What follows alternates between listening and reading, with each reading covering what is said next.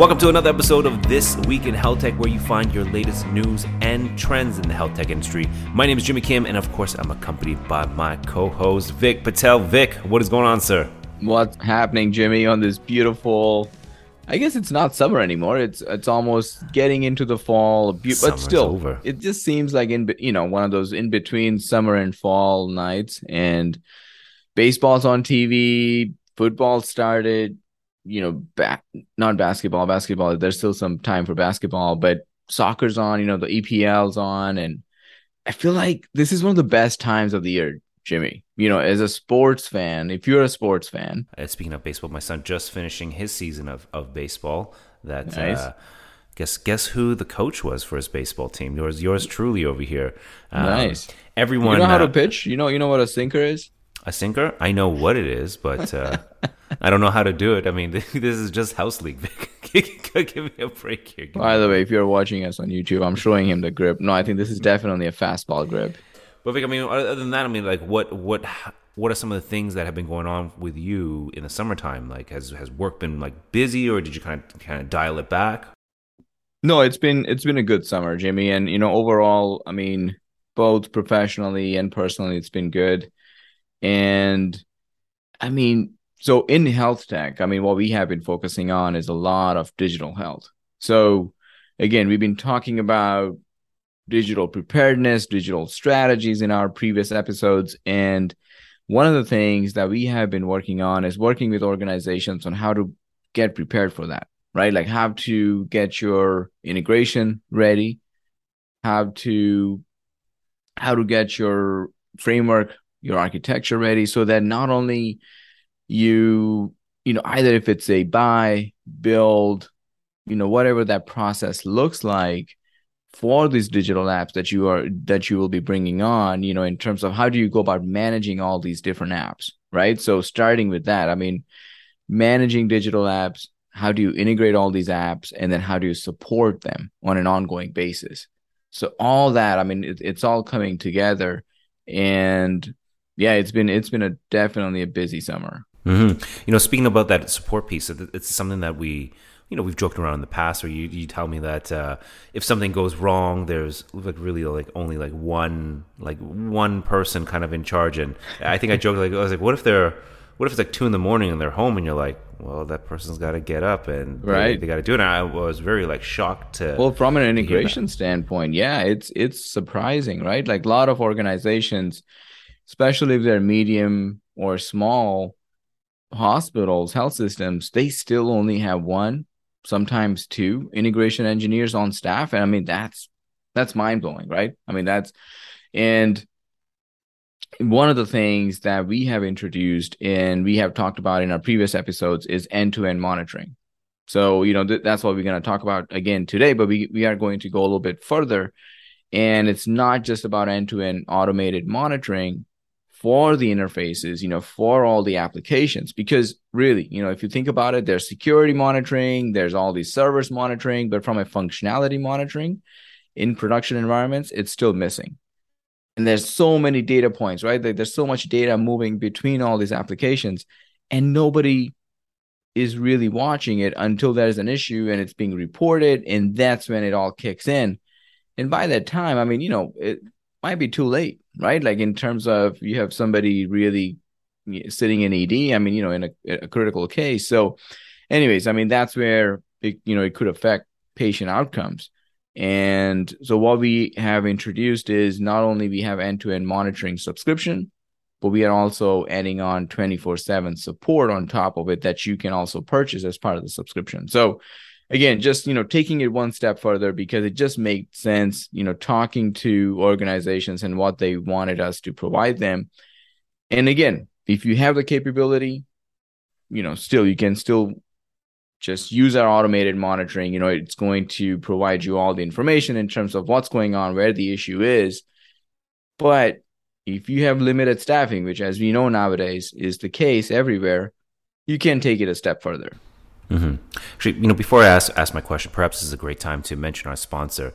This Week in Health Tech is brought to you by Tito Inc., a trusted tech partner for healthcare organizations. Thank you, Tito Inc., for sponsoring this podcast. And to our other sponsor, HostMyPodcast.com, where amazing podcasts like this one are made. So what I want to ask you, perhaps like maybe like a maybe a silly question. You're offering 24/7, or you're offering 24/7 support. So does that mean when you offer this kind of support, is there somebody, an actual person that is available to answer questions, or when you say support, like there's some sort of automated system that's going to allow that is always kind of on, that will allow you to give you the support and contact whoever needs to be contacted at that time? Oh, there is a robot. He wakes up. Robots sleep? That's a yeah. They sleep, man. You don't, yeah. So we know, just no. So yeah, definitely human beings, but most of the work's done by our end-to-end monitoring, right? So we have this intelligent monitoring that's built in. It works with all the interfaces, with all these from the EHR to, going to the downstream applications, or from the downstream back into the EHR, or between, all these other third-party applications, whether it's a desktop or, mobile or web, and all that stuff. I mean, all that data, we are watching it constantly, and we are watching it within those applications in terms of how it's filing, what's, if there's anything that kind of stands out in terms of how it usually processes, and how, if we see any kind of different trends, then we know, okay, something's up here, right? So anyways, so we have built in all this intelligent monitoring. So that's where most of the work's being done. But then if it finds anything, it's going to start alerting, notifying the organization. So we have all these, contacts set up at the organization, but we also have, if you do select in a subscription, if you do select support from Tito Inc. as well, then obviously our support team also gets alerted about it, and we are watching it constantly, right? So we actually, it's manpower, and that's where obviously that subscription costs more than just the automated one. However, it's there's also some things they do heal themselves, and pun intended here, totally, since being, we are in health tech. So again, when some of the applications, they self-correct, we also catch that, and we don't report that, constantly in terms of, oh, there was something wrong, while it has already self-corrected itself, right? So then it's not really an issue. But these are the things that our monitoring learns over time. And that's the beauty of it, right? But then we work in conjunction with our support team. So we flag it in a way that, hey, this is a real issue, or this may, it's flagged in different ways. So we know, okay, yep, this is still not an issue. It's probably going to self-correct here. And if it doesn't correct within a certain time frame, okay, yep, now it's an issue. Let's start looking into it. Because there's alerts firing nonstop, Jimmy. Like there's connectivity alerts, for example, but those are not real alerts. In terms of, hey, I lost a connection. Okay, that's fine. If you start looking at each one of those alerts, I mean, you will have thousands of cases. And because a lot of times the connectivity between applications, it corrects itself. I wanted to ask you said something there where it says it starts to learn. So when I hear something like that, I kind of almost associate it with we'll say AI a little bit, but maybe not quite AI, but there is like there is that learning component. What would you say is like the difference between something like that and AI? Right. So yeah, I'm not going to use that word AI here, just because, as we have gone there before, it definitely is not to that state. I mean, AI is in terms of, hey, you know what? I would say we are still in that algorithm, maybe a little bit of machine learning, but nothing beyond that, right? So yes, we are hoping that it's going to go beyond that, where over time it will be where, once we deploy our solution in your, against all your applications, it's going to automatically learn how your applications behave, what data points we expect issues from, which ones we don't expect an issue from. So, it's like, oh, we haven't seen this, definitely, look at it right away, right? But right now we have to kind of teach the application a little bit. So we adjust. And that's where our team sees some of these alerts today, and then we tweak our algorithm.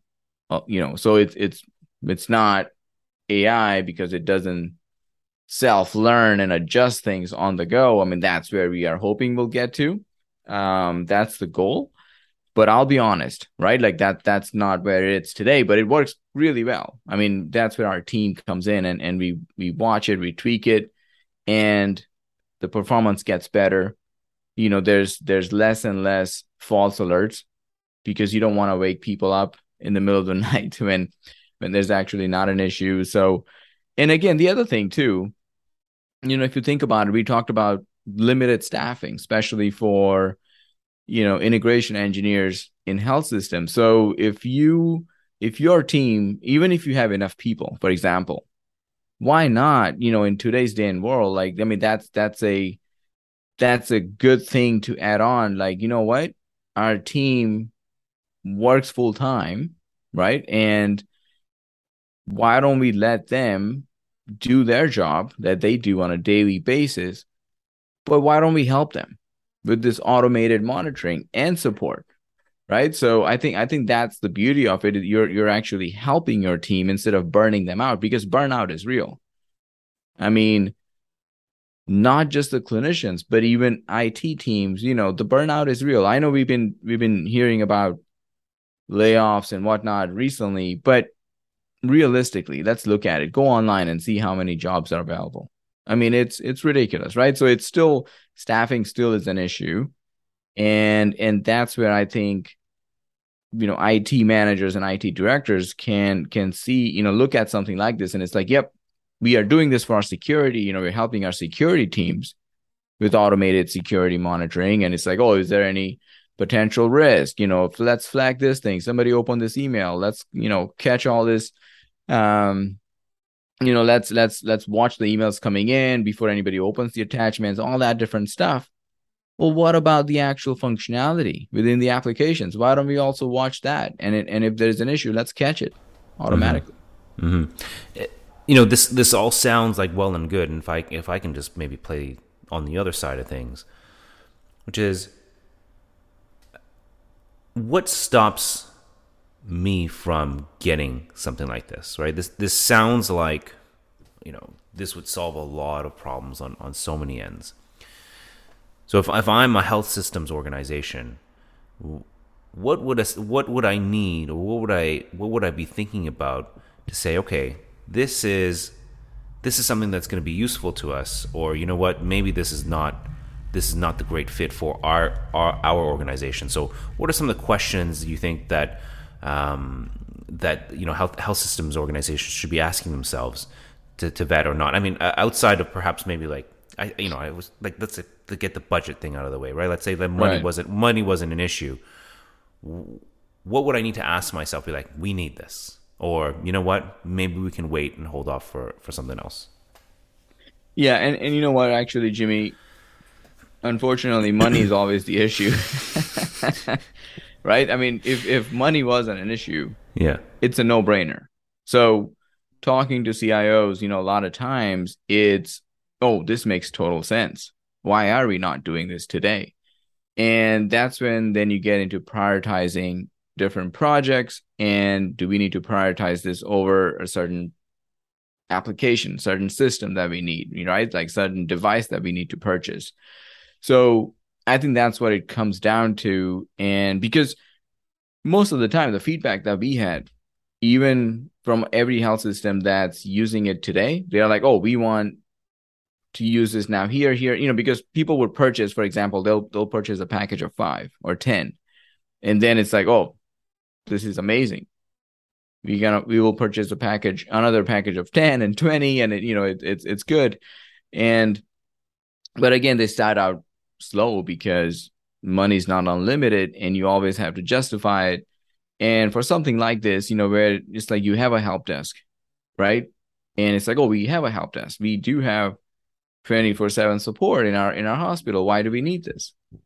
And when you have to justify in terms of the ROI, the return on investment for clinicians' time, for example, it's like, oh, because you can showcase like, oh, this is how much time our nurses or doctors may have to spend when there is an issue, right? Like if there is a unscheduled issue, or if there's something going on with the results not coming over, or the orders not filing correctly, whatever the case is, now that time spent by very expensive resources to come up with all that calculations, sure, we can provide that, but it's still at the end of the day, no one has those stats in their hospital, in their health system today. They're not capturing how much time the doctors usually spend on the phone working on issues with IT, or how much time they spend waiting on certain things. Nobody has those stats. So then, so even from yes, you can guesstimate based on how many issues you have, and you can kind of work it backwards and come up with a number. And it's like, oh yeah, if we have automated monitoring, we can cut down on some of this stuff. We can catch the issue before it becomes bigger, and our team starts working on it within minutes instead of finding out about the issue an hour later, for example. So, yes, I mean, so that's where I think it's from a CIO standpoint. And that's a great question. From a CIO standpoint, that could be one of the hurdle, right? In terms of justifying, like, hey, oh, okay, so from an ROI standpoint, if I'm the CFO asking that to the CIO, saying, hey, why do you need this? Show me the ROI, and it's like, oh yeah, this is what happens. I can show you the exact ROI numbers because we don't capture all that stuff today in terms of how much time is spent in diagnosing an issue. But it isn't it, it is actually, that's what happens today. So yeah, I mean, that's the tough part. But once you start using it, and once it's one of the main thing is, if you wanted to justify it easily, the best thing is, why work on issues after the fact? Why not work on it actively, right? So instead of taking a passive action in terms of once something happens, you're working on it after the fact. This actually enables you, keeps you ahead of something getting bigger, and maybe an application going down completely, for example, right? Like things just cascading, and then something gets bigger. This will catch it sooner, and the right people are working on it. That's the other thing. A lot of times when the issue is reported, you don't really know where the issue is. So the time spent on diagnosing is cut down by 95% of the time, by 95%. Right? So that's where, I mean, think about huge ROI right there. Again, it's hard to calculate it, but it's an easy justification. Right? It's active monitoring. You're doing it for security. You're doing it for your space usage on servers and all that stuff, processors. And, it's like, oh yeah, if you have 100% CPU usage, on this VM, for example, it's like, oh, we need to do something about it. Okay, what about all these issues that are happening, orders not filing correctly, or certain things, not appearing where they should be? Like, why are you relying on users for that? Right? So why rely on manual diagnosing, manual reporting of issues? Do you ever run into like, well, we've always done it this way, and this way seems to be the right way. Why would I change? So kind of like almost, again, I think we talked about this in a previous episode, but the change management part, right? Like changing something that you have always done previously that has worked, and you run into people who are maybe just not ready for the change, or who don't believe in the change. Do you feel like that's ever a hurdle? Yeah, I mean, it's like, hey, we always have relied on users to report issues, and it's free. And it's free. Why would we change that? Why would we add on, more? Why would we buy this when people call in, and and then we look at it, and it's like, okay, yeah, no, if you want to continue that way, while your employee satisfaction goes down, while your patient satisfaction goes down, and while you could actually affect patient outcomes, you can continue that way, right? However, the health system across the street is actually monitoring everything automatically, And as we talk about multiple times in our previous episodes, as number of digital apps increases, you are just going to keep falling behind. You are not going to know where the issues are. Like, I mean, your help desk, you will actually end up hiring way more help desk people and way more engineers trying to get on top of this, right? But again, after the fact, you're not proactively going after the issue. You're always behind. So, I think, yeah, I mean, we can't really do anything about culture. I'm not gonna go around changing the culture in our organization, and we can't really. I mean, that's not what our job is, but we can explain why it's a missing link today, right? It's a huge missing link. Mm-hmm. Mm-hmm.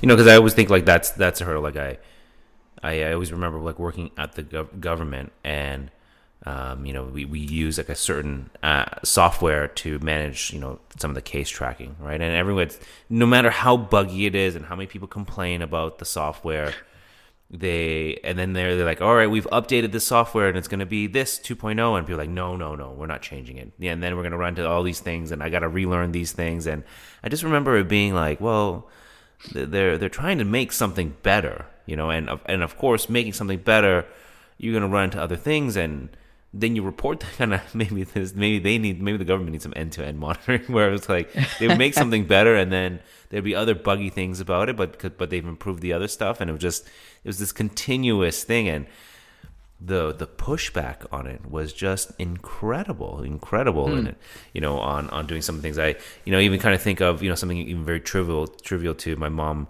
using Android phones for the longest time, and I happened to get a good deal on some iPhones, so I said I bought her an iPhone. She's like, oh no, I'd return this. I don't want to learn how to use this thing, and it's amazing how much we get set into our ways of doing certain things, and we're unwilling to change, or even take a risk in wanting to change something for perhaps the greater good of things. So I imagine like people would kind of.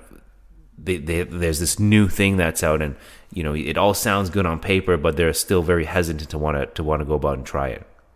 Yes, I mean I think, just think about, we talked about until the pandemic happened, healthcare was lagging behind tremendously in digital space. Mm-hmm. I mean, the pandemic forced healthcare to go online a lot more than before. Like telehealth took off. Mm-hmm. Right? I mean, my Teladoc stock's not doing great, by the way. But well, I was gonna say, like, I wonder where telehealth, like it took off, and then no, but it's still, again, it's not pandemic level, but it's still, people got used to it, but the digital app market is growing tremendously, right? So, but I'm just saying, like, it's very slow to change, and I expect the same even for this.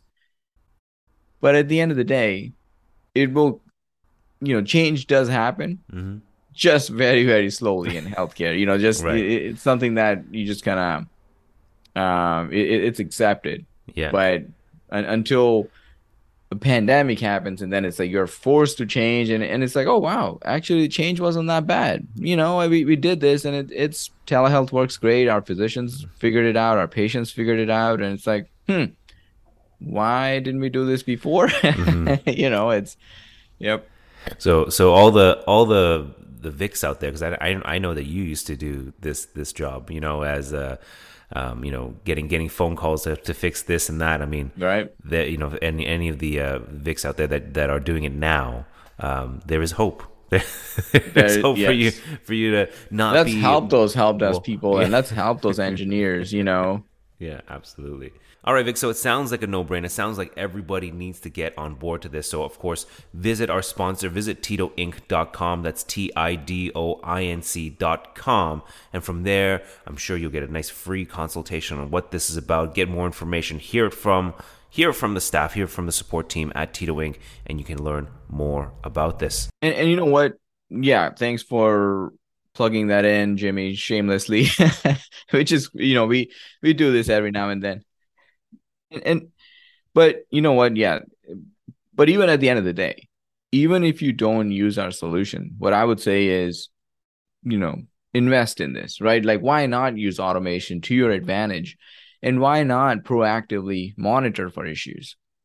And so, yes, again, if you need our help, we are here, reach out. But I would say do something about it. Let's not rely on our employees, our clinical users to report issues. It's been going on too long, Jimmy, and something needs to be done about it. All right, so you heard it here from Vic. I think this caps up another episode of This Week in Health Tech. Make sure you don't miss an episode by subscribing to the show. And of course, if there's something that you want to hear from us, you can always hit us up on Twitter at TWIHT1.